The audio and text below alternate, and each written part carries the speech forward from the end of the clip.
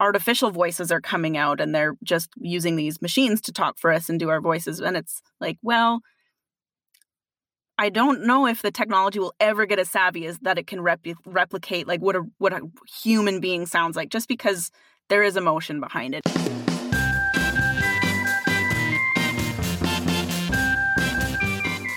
Hello, friends, and welcome to The Block, the Building, Learning, and Organizational Culture podcast. I'm your host, Heidi Kirby. On today's episode, I talked to the lovely Monique Danielle about how she got started as a voiceover artist.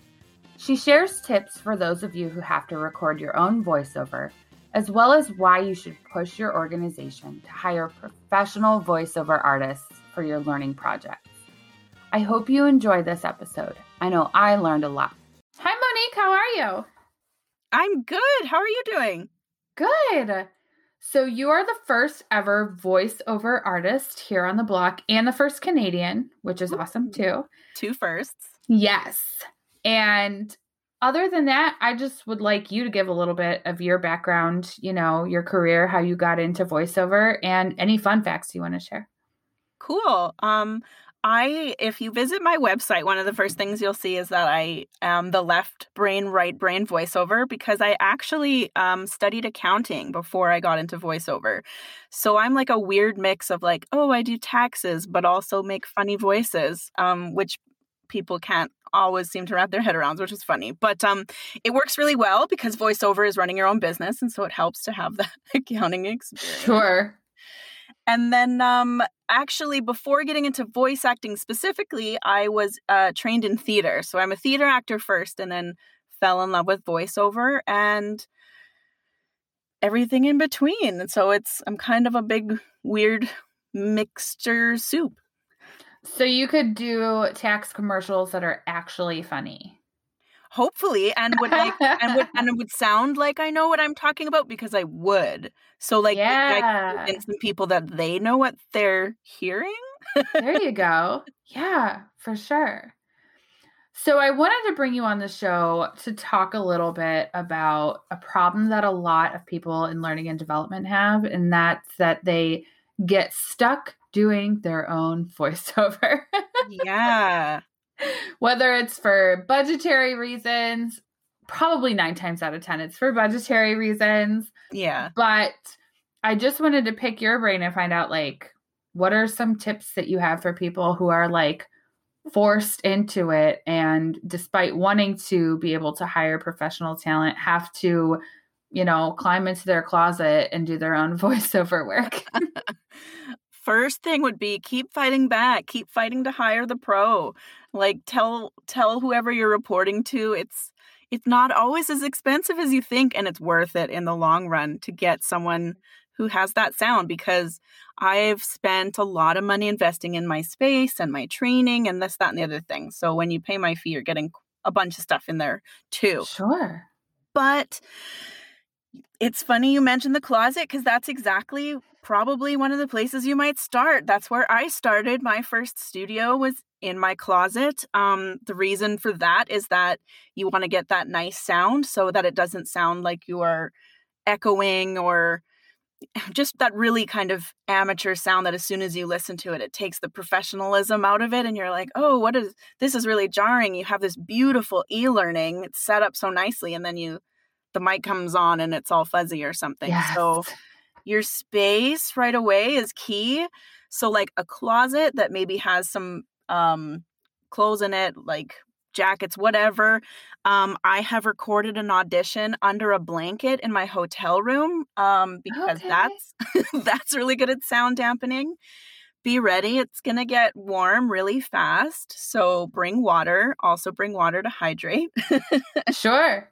And so the first thing is probably find a space that can sound as good as possible, or you can kind of pad it and make it sound good. And do what you can to get a good mic, because you're not going to want to use the mic on your computer or even the one that comes in you're not going to want to use the one in your computer and your laptop or anything, that's for sure. Maybe if you have a headset that has a mic on it, maybe. Next best thing is called a USB mic, which is pretty much a microphone that'll plug right in. But the best thing to get is a microphone that goes through an interface that then goes into your system, and that'll allow basically the interface kind of turns your words into a language that the computer understands. So then you get that digital file. It can be pricey. So if you're already not having the money to hire a voiceover, maybe you're looking at the USB mic option or something like that. Sure. And I will say, this is totally an amateur podcast. I'm just in a room with my little USB mic, and my USB mic has a little sweater, and that's about it. Cute. Yeah. But it still is way better than computer microphone. Absolutely. I would totally agree, because I've had to do my own voiceover through the years, and I've had to use a computer microphone. And that's probably like, if you can even just plug in your AirPods and use those instead, like anything is better than a computer microphone. Because your computer microphone will get that weird, like echoey, or like that distance that sounds like you're talking to someone from the other side of the room. It'll sound weird, and the listener might even be distracted, which is definitely not what you want. You want just like the fuzz, right? Just the feedback, the noise. And you get I very rarely heard this, I will say, but you get like the e-learning that has like a background sound, like that they didn't edit it out. Yeah. And it's distracting, and you don't want your learners to be distracted from what they're meant to be learning, and it's easy to get distracted. And you spend all this time designing and developing something, you don't want it to be, to be unprofessional. Totally. You want it as clean as possible, and just like you want it to sound as good as it looks, basically. For sure. What about people who just have trouble with the actual, like, reading the script, doing the voiceover part? What advice do you have about not doing like or every other word? Totally. Great question. She says,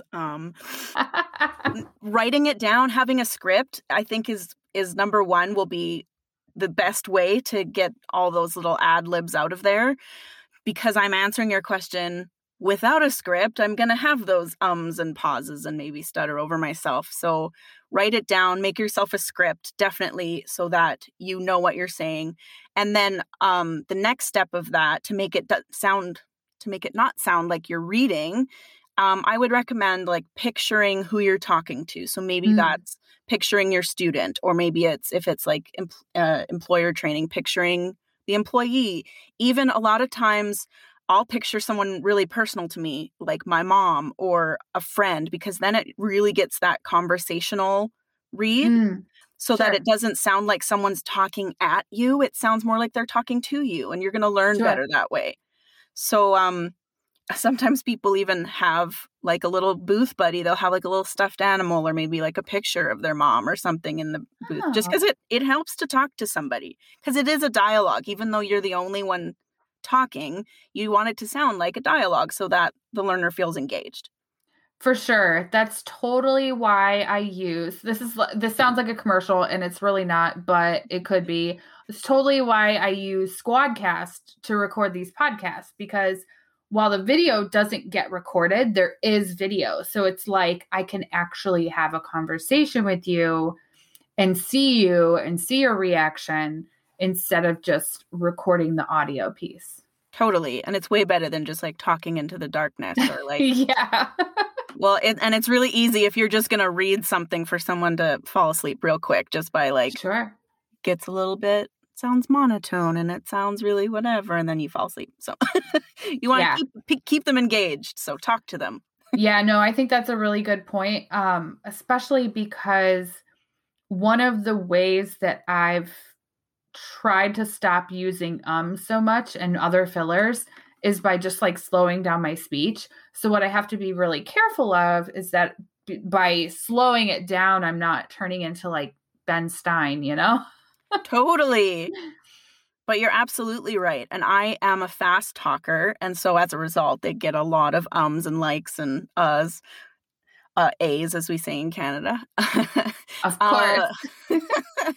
But you're right. If you slow it down, it definitely, it allows your brain to catch up with whatever you're saying. And then just make sure that it's not so slow, exactly, that it's monotone, monotonous. Right. It's Ben Bueller. Yeah, exactly. If you didn't know who Ben Stein was. Yeah. You just kind of started getting into e-learning in your voiceover journey. Is that right? Yeah, I have done some e-learning records, and I have an e-learning clip on my demo, but it's one of the newer areas to me. I usually do like corporate or explainer, which is not that far off. True. From e-learning. But yeah, I recently like really wanted to get into it, and there's just so many more liberating things I think in e-learning. There's like, there can be characters, there can be sounds, there can be, and even just getting to read something and learn about a new thing is really great. For me as the voice artist, I sound like I know exactly what I'm talking about, but I didn't before I got your script. So thank you. I'm learning. Yeah. Well, no, I think that's true for instructional designers too. Like, I know way more about hazard analysis than I need to.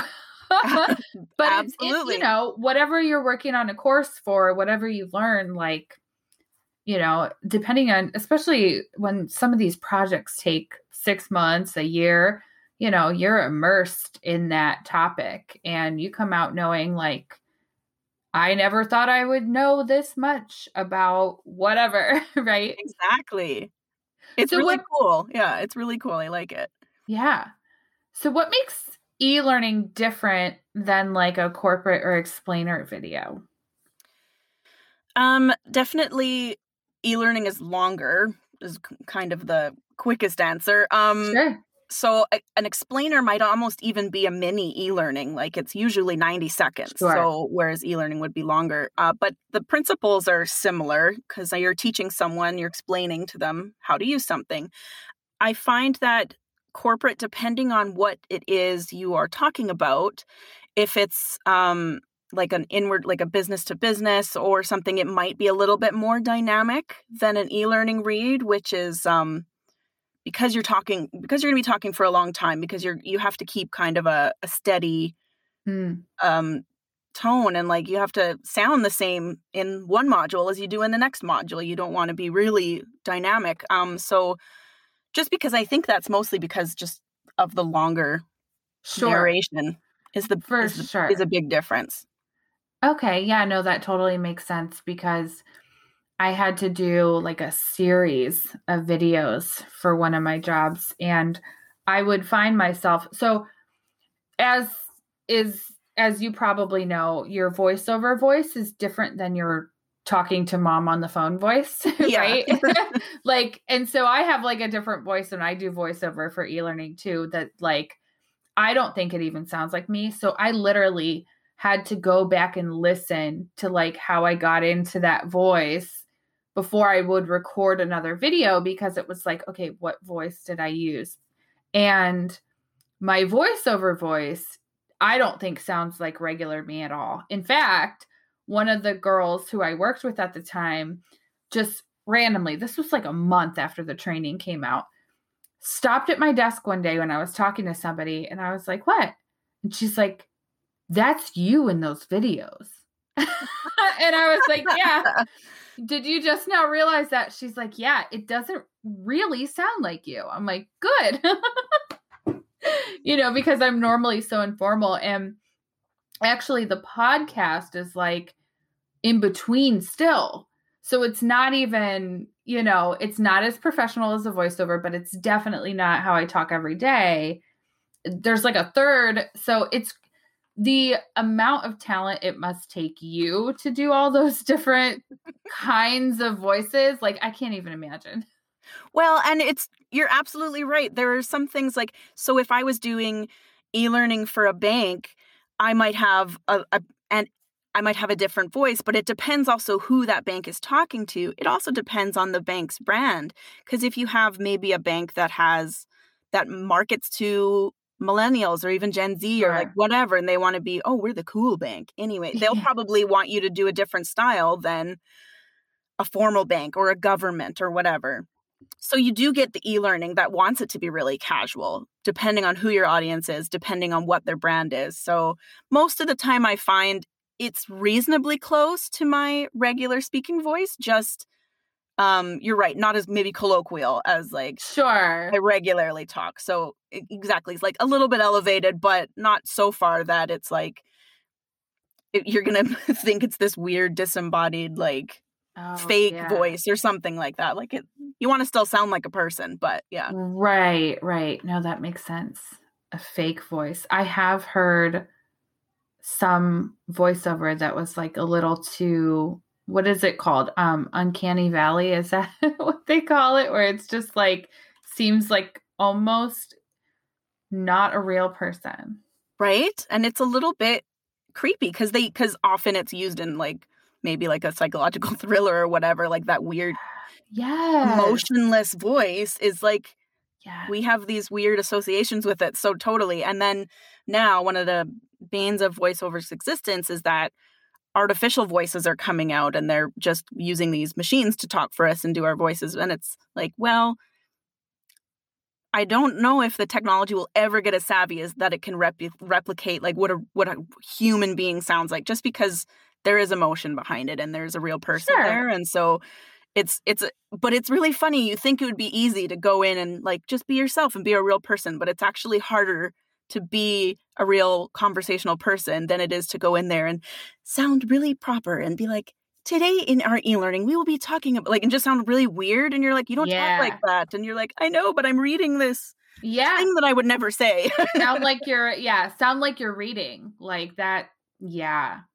Well, and in my experience, the fake robot, auto, whatever you want to call it, AI voices that I've heard that are attached to e-learning products are not very good at all. Like what I said before about like computer mics being really horrible, my other piece of advice would be like, if you have a choice between you and you sound like, I don't know, if you say every other word, whatever the case may be, and you have a choice between that, recording yourself, and recording or using that fake voice, I would just record yourself. True, yeah. Or maybe just have text on the slides. Well, that's a thing. And like you can add like maybe very gentle music or even sound effects. Like maybe if you have a person and you can see that they're talking, but they're just going like or whatever, and then you have text, and then our brains go like, oh look, this person said that. Like getting creative in trying to get around not having a robot talk to your learners, because they're gonna run for the hills. Nobody wants that.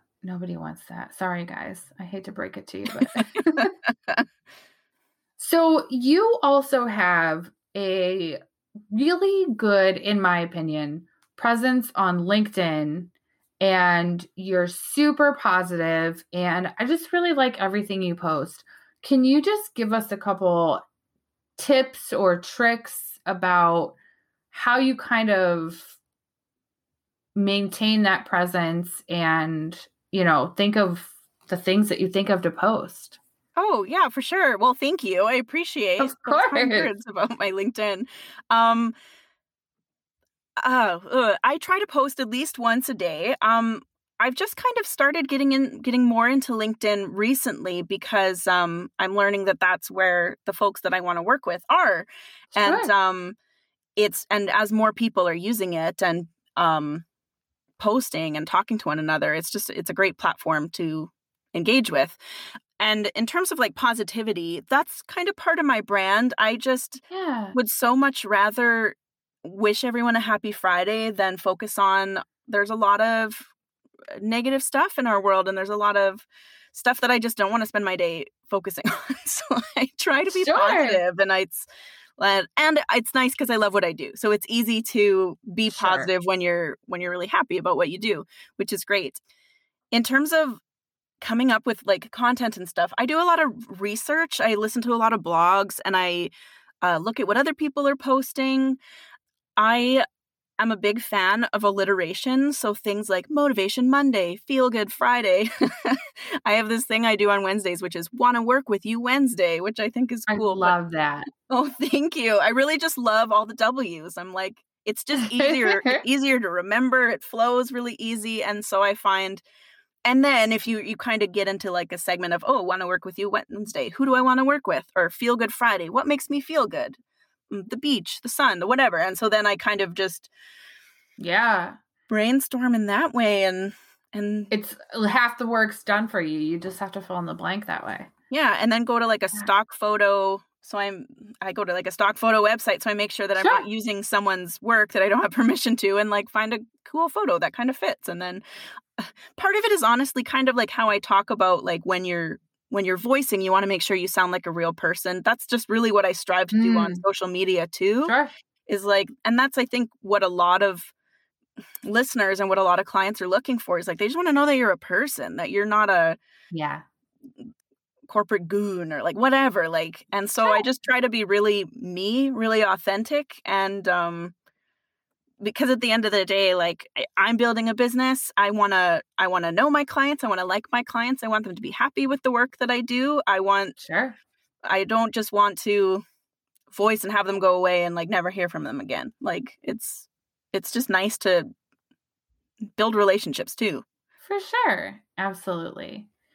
So I have one last question for you. Mm-hmm. And it is, if you could just pick one resource, it can be any type of resource, book, movie, website, blog, VHS video, whatever. This really great 8-track that you guys should listen to. Yes, perfect. But to help an amateur who wants to either do their own voiceover or even get into the field of voiceover, what would it be and why? So I'll give 2 answers because one is not free. So the free answer, there's it's called GVAA, or so the Global Voice Actor Academy. There's a lot of stuff on there just about how the industry works, what are the kind of norms. There's articles you can read, there's webinars you can register for, and like there is paid content on there definitely that you can get, but I think there's a lot of resources on there that are available freely.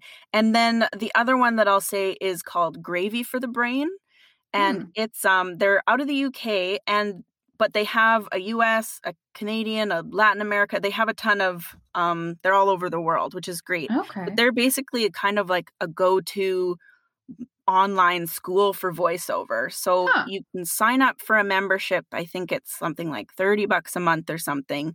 And they have all these courses and webinars, and they have mentors who are on there who actually so a real person who actually responds to your post, and you can say, could you have a look at my website? Could you take a listen to my sound and tell me if it sounds okay? And they'll actually respond to you. So even if you signed up for 1 month and then you're like, I can't commit to doing this every month, but just 1 month, like you could binge all sorts of stuff on there, and it'll just kind of teach you the ins and outs of voiceover and what the industry is looking like and what you kind of need and stuff like that. So those are the 2 places. Sorry, I know you said 1, but I gave you 2. That's okay. The 2 places. You're not the first person who's done that. Snuck in a second one. I could give you lots more, but of course. But I'll share those websites, and of course, I will share the link to your website in the show notes. Thank you. And so that everyone can connect with you on LinkedIn, and hopefully you can get a little business out of this.